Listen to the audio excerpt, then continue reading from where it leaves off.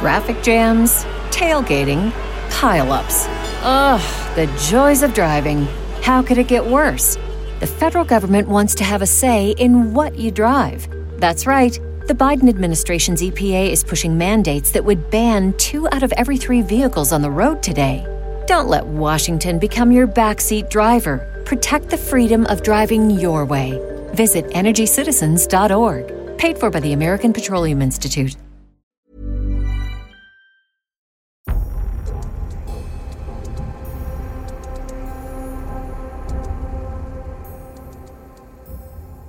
Well, the one helicopter was the hotel manager and a few of his staff. Took them and the 2 dogs. It was at that point we realized, we've been abandoned. They locked up the food. We had 1 meal since Wednesday night. So they locked up the food. They denied us access to the Wi-Fi from Friday morning. And that was it.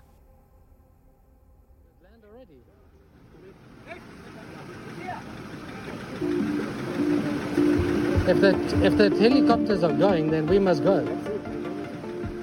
With around 200 civilians trapped inside, the manager, known as Robbie, had been airlifted out of the Amarula Hotel with his staff and his boss's 2 German Shepherd dogs. The food was locked and the Wi-Fi had been switched off or wasn't working anymore, depending on who you speak to. So Robbie's gone. The man that they had looked to for leadership, who the civilians trapped inside understood to be organising their escape, he'd gone. It's a hard thing to imagine as somebody who grew up in the West, to imagine that you would just be left to die. But it's an important point to acknowledge here in this story, to confront head on. It's a point about privilege. As a foreign contractor, you'd assume, wouldn't you, that efforts would be made to come and save you, that your employer would organise something or embassies would kick into gear, that there would be levers to pull. It is perhaps then the definition of privilege to think that your life matters to someone beyond just you. It wasn't the same, of course, for the Mozambican civilians, people who lived in the remotest, poorest region of the country who were used to being forgotten. It's a privilege that they didn't have.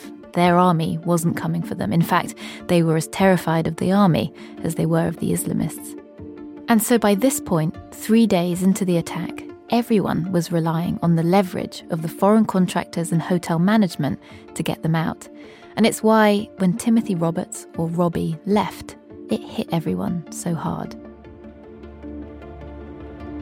It's like a nightmare that you're stuck in, that this just cannot be real. We will die, because if we stay here, we will die anyway. And I just wrote him a message, and I just said, like, I love you, I love you, I love you, you can do this. We had so many people feeling scared, waiting for a rescue that never came. They were abandoned. They were abandoned. And that makes me so fucking angry. I'm Basha Cummings, and you're listening to the Slow Newscast and part 2 of our investigation into what happened at the Amarula Hotel in Palma, northern Mozambique. In episode 1, an Islamist insurgency hits the town and civilians rush to the Amarula Hotel to take shelter. Over 3 days, they wait for a rescue that never comes. In this episode, the story of their harrowing escape. And I need to warn you, this episode is a difficult listen. After Robbie left, it was a clear sign. They were alone. Black, white, local, foreign, they were all in the same position. Asan, the local street vendor, was one of them. On the last day, they were transporting people by helicopter. The helicopter came, but it only took the owner of the Amarula Hotel, a white man, and 2 dogs, and 1 black man who was also responsible for Amarula. We and the other white man stayed behind. And around the time that Robbie was escaping in the private chopper, a plan emerged. Wes's older brother, Adrian, usually worked as a commercial diver, but the pandemic had made work really difficult to pin down. He had 3 children and a wife, and after months of struggling to get by, he accepted an invitation from his brother to join the construction project in Palma. And Adrian, well, by now, he'd had enough. He had decided that he was going to try and recover a gun. He was with them every step. He never delegated. He was never on the side. He always did everything with them. This is Janique, Adrian's wife. She's Canadian and she was 18 when she met Adrian. They've been together for 21 years. When I spoke to her, she told me this was typical of Adrian. Of course it would have been him to have come up with a plan like this. About 2 years ago, we were driving with the kids in the car and he saw a lady and her car was on fire and she was on the side of the road. And he rushed us all to the nearest restaurant. He ran in the restaurant. He basically stole their fire extinguisher or got like a quick permission. Then he raced us all back, parked us far away so that the car could not explode. And he went and he put out the fire at the car. And like, there's millions of these stories. When contact had been fully cut off on the Friday, that's when Janique really started to worry. So on the Friday, it was the only day I've been working from home for a year and a half. It was the only day I went to the office because it was the 1 year anniversary of lockdown. So we all went and worked in the office. I mean, ridiculous. And it's only then when I lost communication with Wesley that I started to become really concerned. And what she didn't know at that time was that Adrian was taking matters into his own hands. Adrian then said, guys, we cannot be sitting ducks like this. Someone was with us that told us, listen, there's a car outside, parked out just outside the gate, and there's a AK-47 inside the back of the car. And that was it. Adrian thought, listen, that's our only protection. We need that. If we have that, at least we can be safe. Someone had already pulled out 2 sets of helmets and World Food Program bulletproof vests. He put the helmet and the bulletproof vest on, and that was it. No one even asked him. He just decided, we need that gun. I'm going to go get it. So he went there with a local security guy, opened the little peephole. By now the gate had gun bullet holes through the gate. Opened there, was looking around, couldn't see anybody. I got a bar stool, put it up on the wall, and I crept up over the wall and I put my phone to try to see with the camera. And I was watching the camera to see if I could see anybody. It looked quiet. So I peeked my head over. It looked quiet, but there's thick bush on the other side of the road.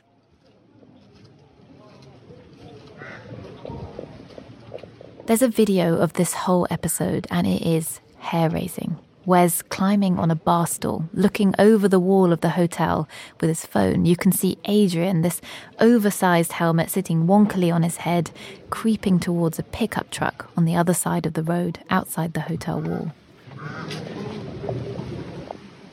Wes asks everyone to be quiet as Adrian tries to get out onto the road outside. I said to him, well, it seems clear. So he opened the door and he went running to the car. He had the guy's car keys. Got to the door, tried to open the door. He couldn't open, trying to push buttons, it wouldn't open. So then he went to the other side, opened the door with the key, opened it, and the alarm went off. My heart just sank. And then he's struggling with the keys to turn the alarm off. Got the alarm off. It's not behind the seat. He's looking in the car there. He finds a big duffel bag, which is a military bag. He grabs that and he runs back to the pedestrian gate. Drops that off. Go to the Mahindra. They start ripping out everything there. Look at it, no gun. So then, shit. He decides to run back to go look again. Now he ran around the car to the front, opened it, looking under the seats everywhere he can. Nothing. Now I'm shouting to him, listen, I can hear a car or I can hear a bike. There's a car down there, someone in a taxi. Adrian, come back. Come back. What you doing? Adrian, come. Adrian, come. So he's like, hold on. Come, man. Adrian. Eventually, he comes running back. He says he can't find it. Everyone's saying, well, maybe it's behind the back seat. So the third time he runs back. This time, one of the local security guys runs with him. He managed to unlock the back seat, finds the gun there. The security guard took the gun and they ran back. I tell you, at that moment, we felt amazing.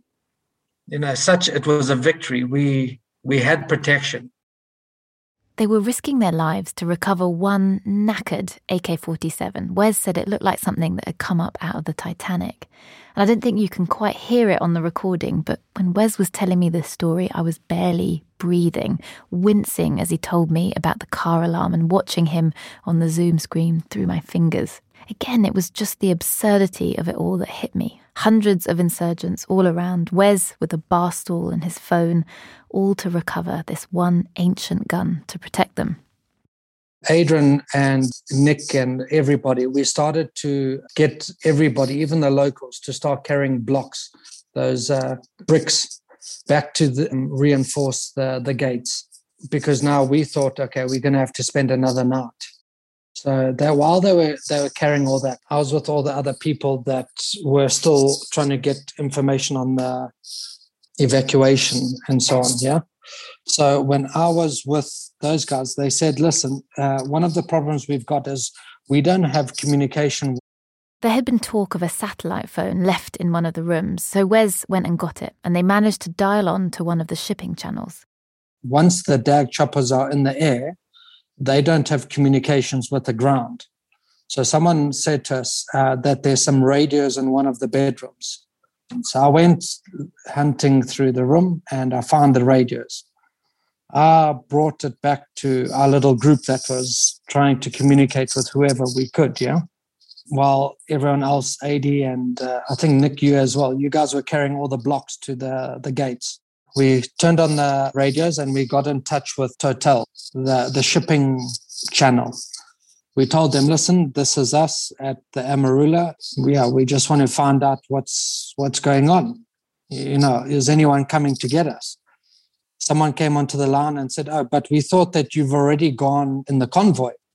And we said, no, we haven't gone. No one could give us confirmation that we're going to get air support and the choppers have already left. So now we're thinking, shit, the choppers have left, and everyone's thinking that we're gone. Well, we had just overheard on the other channel them saying in Afrikaans that, they were getting called, they used the expression 80 times a day by family wanting to know what's happening with us, and they don't know what to tell these people anymore. In fact, the words were, I don't know what to fucking tell these people anymore. But it was in Afrikaans. So that was on the shipping channel, but... And who was saying that, sorry? That was somebody who worked for Total? Yeah, well, it was on the shipping channel, so I assume it was them and their logistics people. That, and with Robbie leaving and it getting dark and DAG not being able to provide air cover in the dark, we realized we left with one option, and that is to try and break through with a convoy.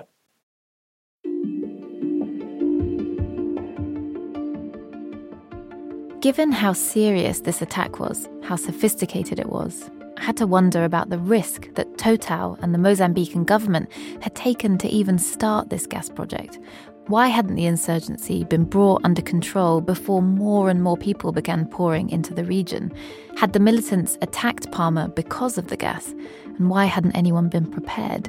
And the answer to these questions lies, in part, in a scandal. Let me rewind for a moment. Mozambique was one of the last countries in Africa to free itself from its colonial ruler, Portugal. Samora Machel, a political leader and fighter, finally declared independence on the 25th of June 1975 after a 10-year liberation struggle.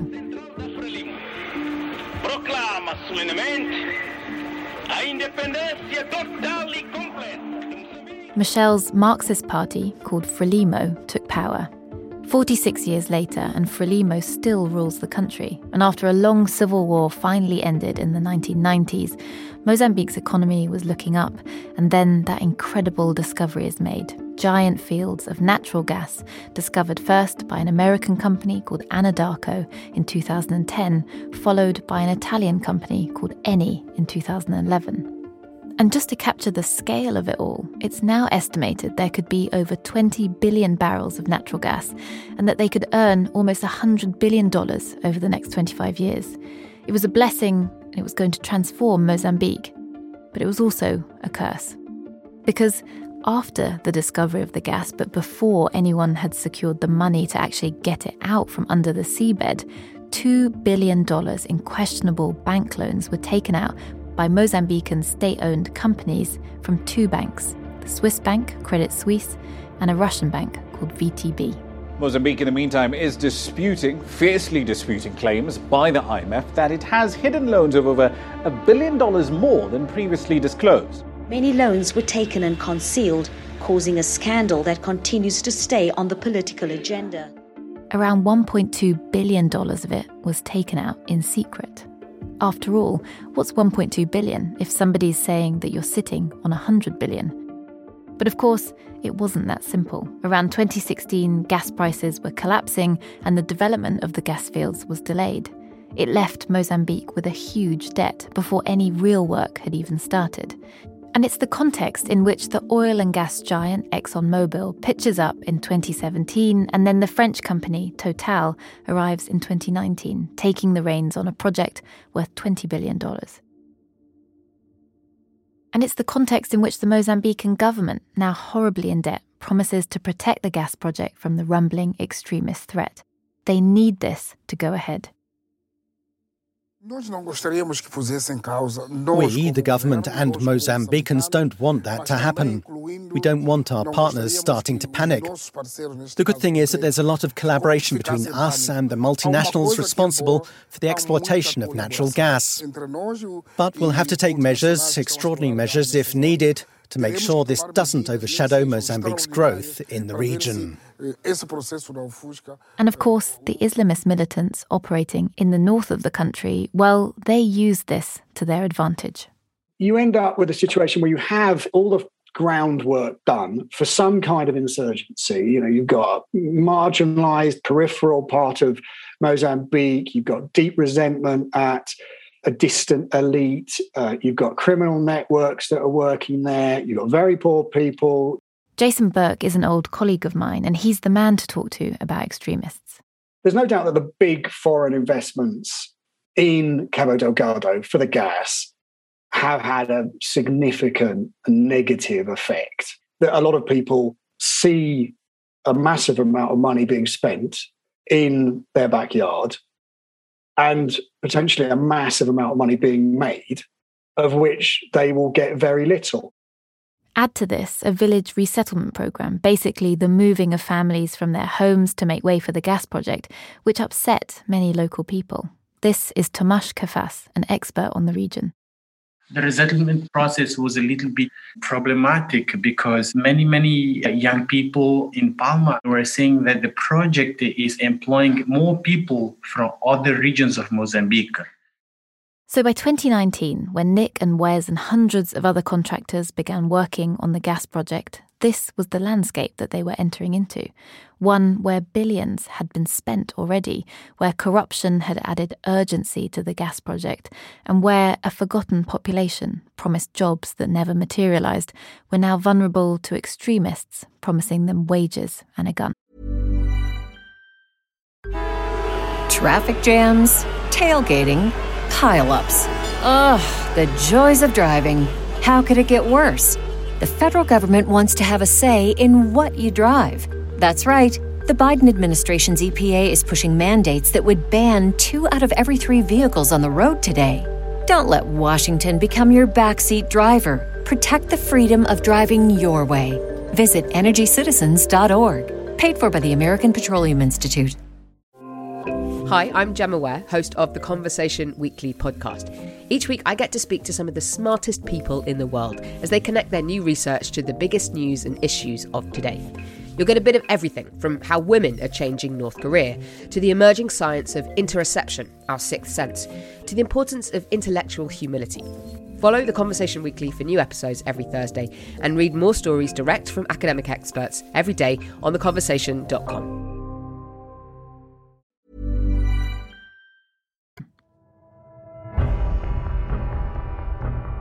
Back inside the hotel, a plan was taking shape. And it's not clear exactly how it came about, who first suggested it, but suddenly there was talk of a convoy. And I had in my mind that it was like a flock of birds taking to the sky. There's never just one bird that starts it, but it's a moment, a critical mass of movement. And it's what seems to have happened inside the Amarula. Everyone was waiting until they just weren't waiting anymore. They were going to escape. They'd realised that Robbie had left. Robbie. Oh, he's gone in a fucking helicopter that landed. Did it land already? And I tried to imagine the psychology of it, the powerlessness. Each key moment in this story that we've heard so far, the recovery of the AK-47, trying to build a wall with the blocks they could find, these were tiny moments of autonomy, about taking back some kind of control in the face of total, fatal chaos. And the plan that emerged was this. They were going to assemble all the cars that they had and drive out of there in a convoy, around 150 people. Asan said that by this point they just felt that they couldn't risk another night in the hotel. He called me at the last minute, 4:15 p.m, saying, "Shut the door. Tomorrow we'll have help. The helicopter will come to the rescue and you'll leave." We were not sure if that was a plan or not, but we thought we can stay here. We have to leave. That was the 5th day. And it was the foreign contractors who came up with the convoy idea. They were the ones with the satellite phones, and after all, the cars belonged to them or their companies. They were trying to reach the mercenaries, DAG, the Dyke Advisory Group, to see if they could provide air cover if they did decide to drive out. In a video that Wes shared, you can see a mishmash of vehicles, just enough to cram 150 civilians in.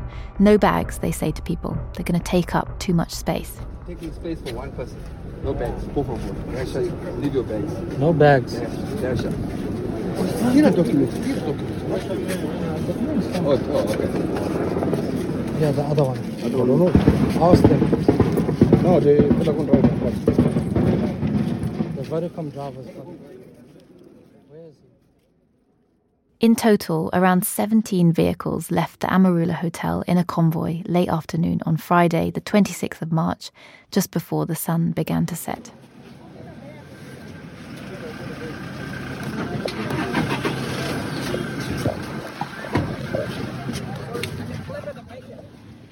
One car, the only armoured vehicle, went first, filled with women and children. There's no one in the armoured car. You guys going in the armoured car? So who's going in the armoured car? Kids. And the moment that this convoy leaves the hotel is where Nick and Wes's stories diverge. So let me start with Wes, who crammed into a car with his dad, his brother Adrian, and some local Mozambican civilians. Is the aircon on here? Yeah. How much fuel you got, Adrian? Full tank. Is it? Where's the big helicopter? Huh? Yeah, but they're asking for, can we go? Is it clear? You can feel the tension. Everyone is nervous, they're sweating, it's hot. Who's opening the gates? Who's opening the gate? One Mozambican man asks. Can we not look over the wall and see if it's clear here? Yeah.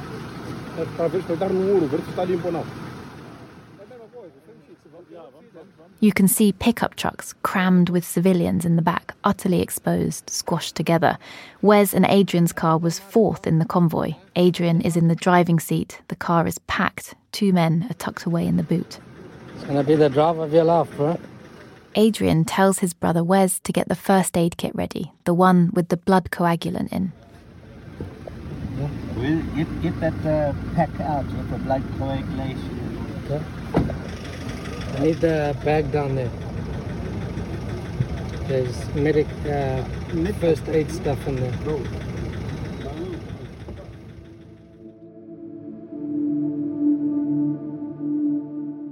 I remember when we pulled out there, that was just, from that moment we pulled out there, it was just terrifying.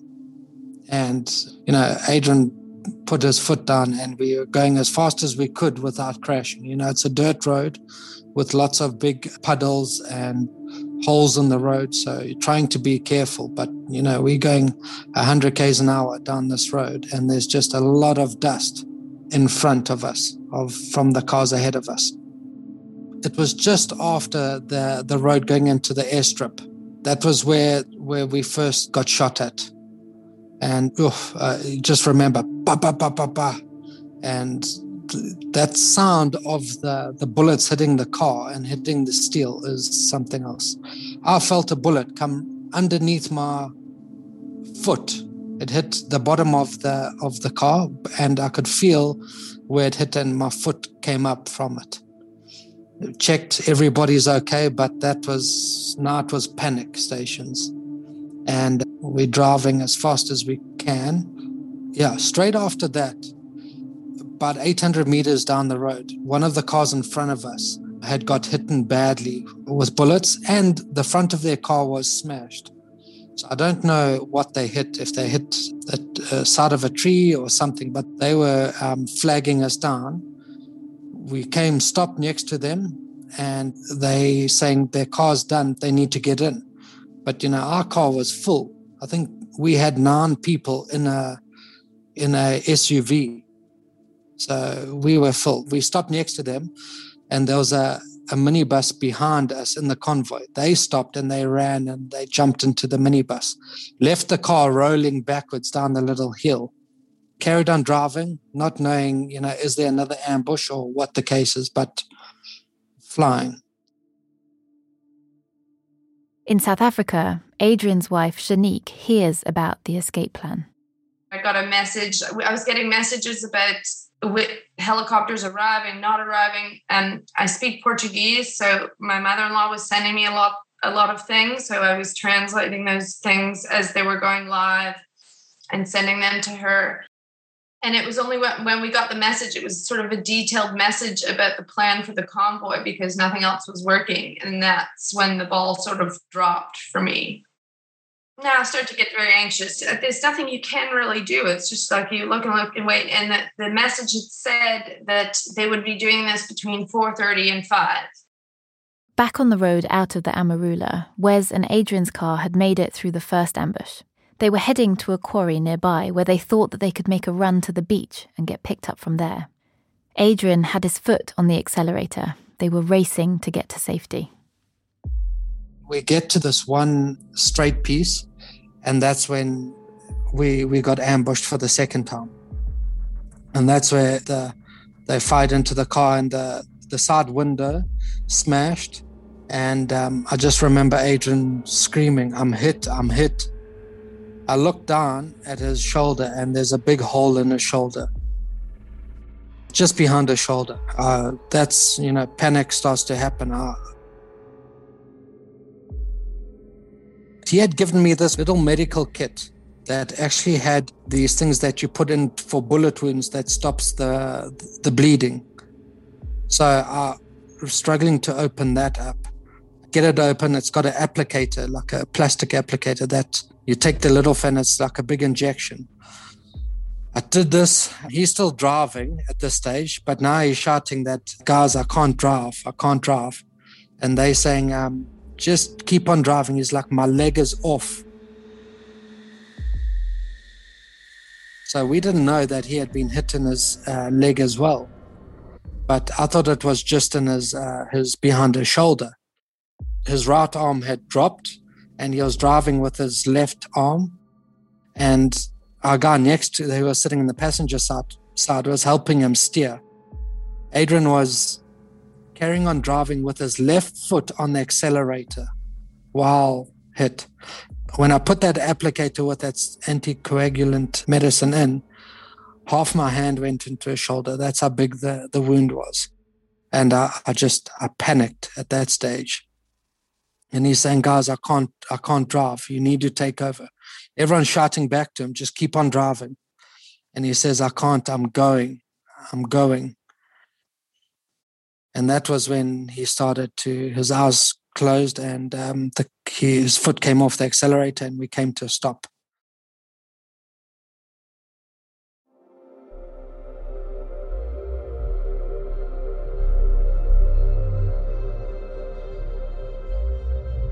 Wesley jumped out and pulled his brother from the front seat. He started driving himself, with Adrian now sitting behind him. As we came around the one corner, we saw that there was a whole bunch of trucks, big dumper trucks, that were parked sort of facing us. And when we got closer there, we had seen that all the drivers, the doors were open and the drivers had been killed, and some of them were decapitated, and they were put lying across the road to block us or any vehicles driving. So we just drove as fast as we could over the bodies, which was unbelievable feeling that there was nowhere else for us to go.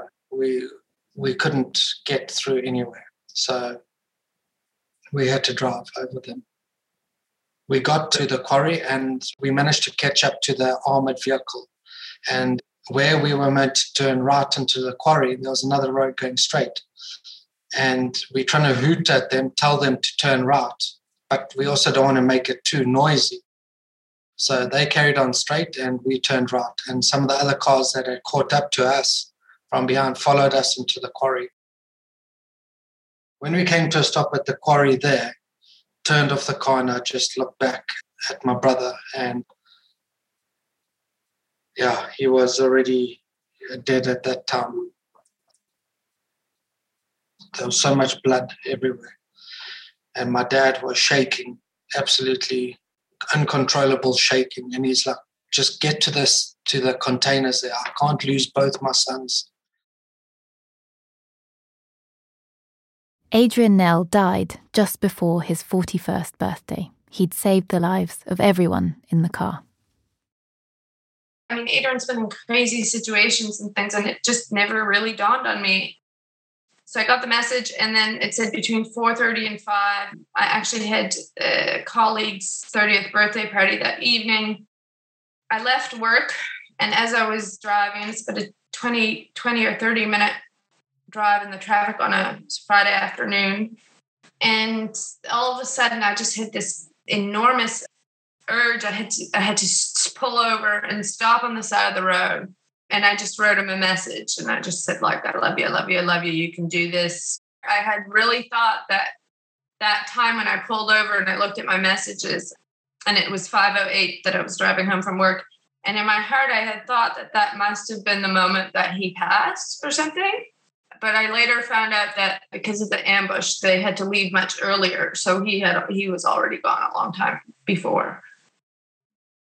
A man that we're calling Alfredo, one of the Mozambicans at the hotel who was praised for his leadership, his car was headed straight to the beach with almost 100 people. And it was there that he was picked up and taken to the provincial capital, Pemba. He wanted to stay anonymous, and so this is an actor reading his testimony. When we got to the beach, we separated into small groups so we could enter a handmade boat so we could go to an area farther from the shore. The first boat could only take 70 people. We decided that on the first boat will go a member who had been shot on the knee, and we were able to put him on a small boat as he couldn't stand up or move much. That was safer.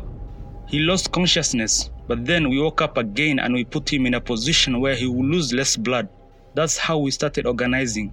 But the managers who were there, white and South African, they supported the organizing of the first and the second boat. It was distressing since we left through the gate, crossed the valley.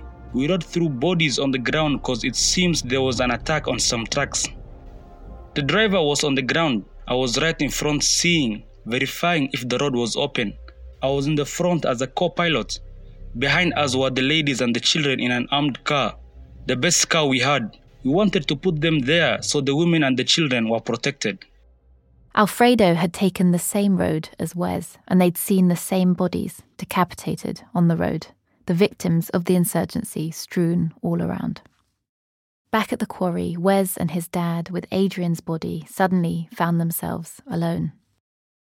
My dad said, we have to go now. We have to get to the bush in case there's insurgents.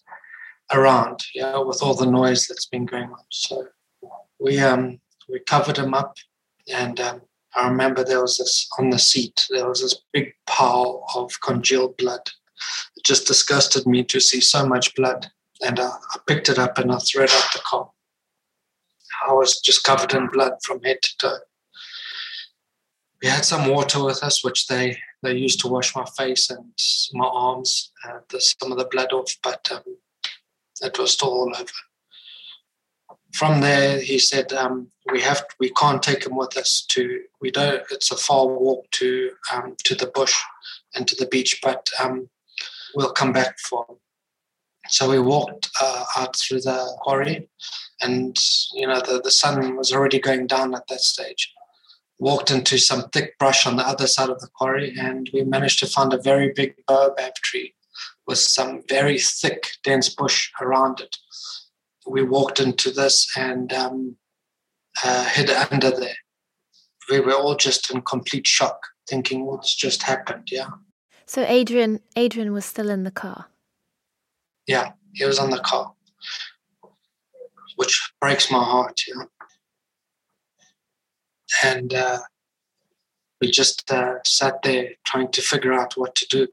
We didn't know how far we are from the insurgents or if there's anyone around. So we huddled under the dense bush, hiding behind the tree. And I just, all I had in my mind is that I just can't believe that this has happened. It's not real. My brother's not dead. So we, at that stage there, Martin had a satellite phone, and he went into a little opening, and he phoned his company up in Joburg and told them what had happened, and they said to him, just stay there. They're going to try to get hold of Dag to come in and rescue us in the morning, which we did. So we covered up for the night and try to go to sleep. The problem was whenever somebody fell asleep, they would start snoring, and we would wake them up because it was so loud that we thought that somebody or the insurgents would hear us. There's these little moments of absurdity, aren't there, that both of you have encountered? The bar stool, or the cheers over the AK rescued from the back of the car amidst this just unbelievable story. I remember after Adrian got the AK, I kept on saying to him, if we were in the military, you would have gotten a Medal of Honor for that, or bravery. And I tell you, I've never met anyone as brave as him.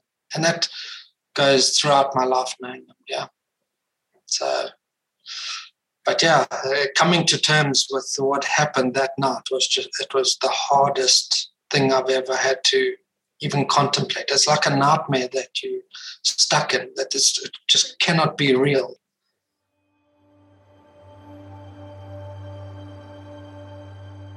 They spent the night sleeping, exhausted, traumatised, in the bush. And on Saturday morning, Wes woke up at 5 a.m. and finally the rescue came. But before he agreed to be taken anywhere, he asked the pilots to make him a promise. Before I got on the chopper, I made them promise that I'm not getting on the chopper without them coming back to fetch my brother, which the guy did. They took us eventually over Palma, over the sea to Afungi, dropped us off there, and we waited there until they said they're going back to go fetch my brother, which they did. When they arrived back, they said to us, okay, they've got my brother. We must get in the chopper. They're going to take us to their base in Vamizi Island. And from there, we can catch a little plane of theirs back to Pemba. So it was the hardest thing ever. When I walked around to get into the chopper, my brother's body was there and not covered. And we had to get in next to him. And that's extremely hard. This is somebody that I loved, my brother, extremely close. They took us to the island, I remember the dad guy asking them to bring black bags to cover. So they covered him and then carried him and put him into the little plane, a 3-seater plane. They loaded him into the back of the cargo thing, and I had to lie right next to him all the way back to Pemba. I just held his hand and closed my eyes. Got to Pemba, and a friend of ours who lived there got there. He drove straight into the airport, and when I saw him, he was just in tears, all of us. He gave my dad his phone, and my dad said he had to phone my mom.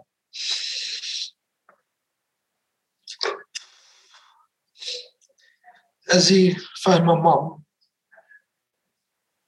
he just shouted into the phone, "I'm so sorry. I could only bring one of them back." Then he just collapsed on the tarmac. I'm so sorry, Wesley.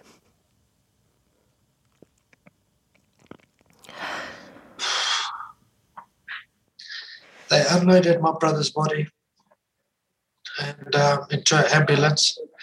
They had already, our friends, they had prepared a space at the mortuary and took him there.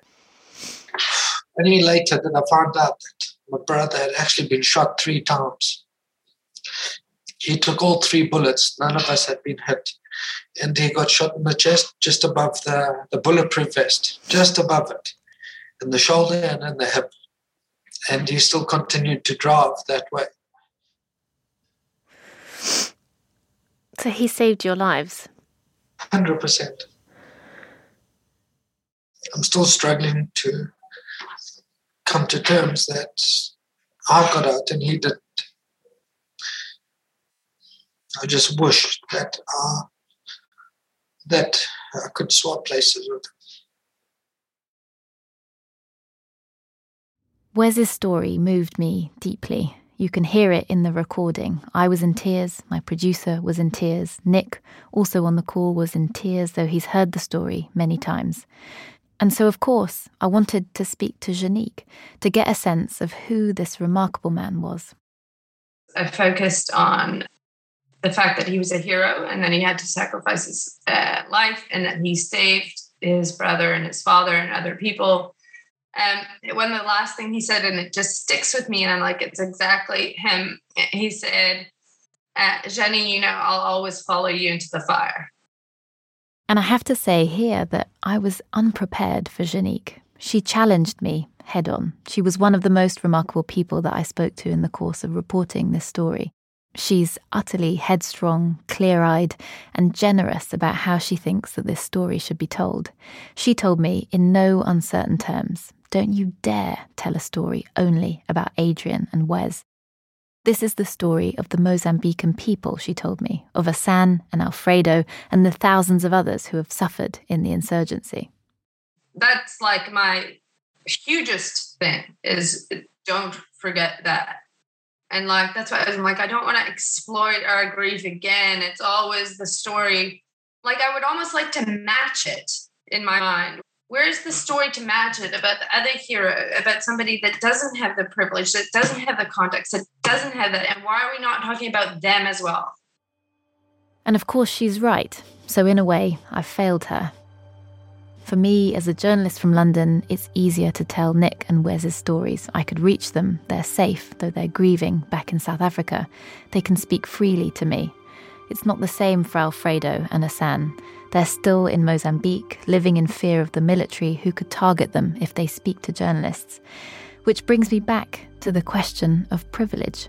Not just in who was rescued and who was able to plan an escape, but whose story is told. Nearly 68,000 people had to flee their homes after the attack in March. In just a year, the number of people internally displaced in northern Mozambique has increased from 172,000 to over 732,000 people. They've got no food, no homes, they're hard to reach, and humanitarian organisations can barely get to them as the insurgency carries on. So, more than anyone else in this story, no one is coming to rescue them. But then again, I suppose I don't fully agree with Janique. Adrian's story deserves to be told too. It's a story of remarkable bravery, and one which she treats with her brilliantly sober view of the world. Because sometimes I get momentarily angry with him because he had 3 kids, and why was he going out for the gun, and why was he driving? You know, just those questions come up. So this is an example of who he was. So when I have those moments, but every now and then I get mad about it, and then I think of exactly what he would have said, and it makes me laugh, is that whenever he did anything naughty or stupid or something that he could have been more responsible about, and I call him on, he would say something exactly like this. He'd think about it and be like, "You're right, Shani, dick move." Like, it was a dick move. And I asked Wesley, I was like, so just wondering, why did we just decide that Adrian was the driver? And he said, Jean, there wasn't even a question. Adrian was always the driver. It's like, yeah, get in the car and Adrian's driving. And I'm like, yeah, that's right. It's always Adrian. He's the guy. He's the yes man for everything. The yes man. In all the videos that Wes shared with me, there's one that's quieter and shorter than the others. Wes and Adrian are sitting outside in the Amarula Hotel. Wes turns his phone camera to focus on Adrian's face. It's a brief moment between brothers. Love you, bro. Love you, my man. And the look on Wes's face, it's just full of pride.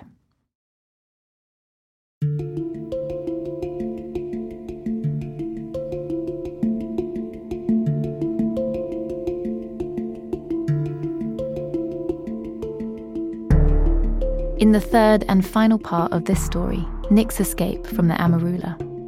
We're wondering if it would be quick, or would they drag it out like they have with killing locals, you know? How accusations of racism were levelled at rescuers, and a final promise. We're desperate to get back and to try and meet up with him and, you know, do something to show our thanks and appreciation. I really hope we get to do that.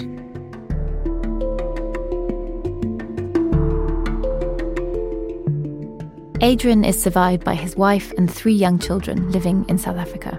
If you've been moved by his story and you'd like to support his family and his legacy, you can make a donation in his name at www.backabuddy.co.za/Adrian-Nell. That's Nel.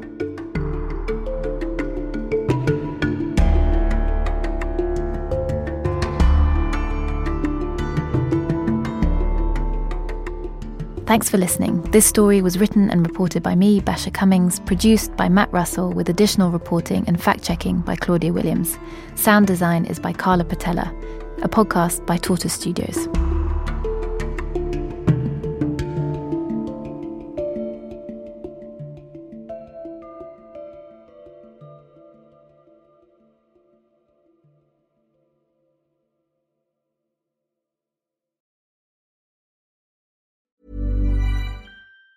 We're supposed to learn from our own mistakes, but other people's errors can be instructive too. From efforts to control the weather that went disastrously awry, to the untimely death of the Segway boss, history is a treasure trove of mishaps and meltdowns that can teach us all. I'm Tim Harford, host of Cautionary Tales, the podcast that mines the greatest fiascos of the past for their most valuable lessons. Listen to Cautionary Tales wherever you get your podcasts.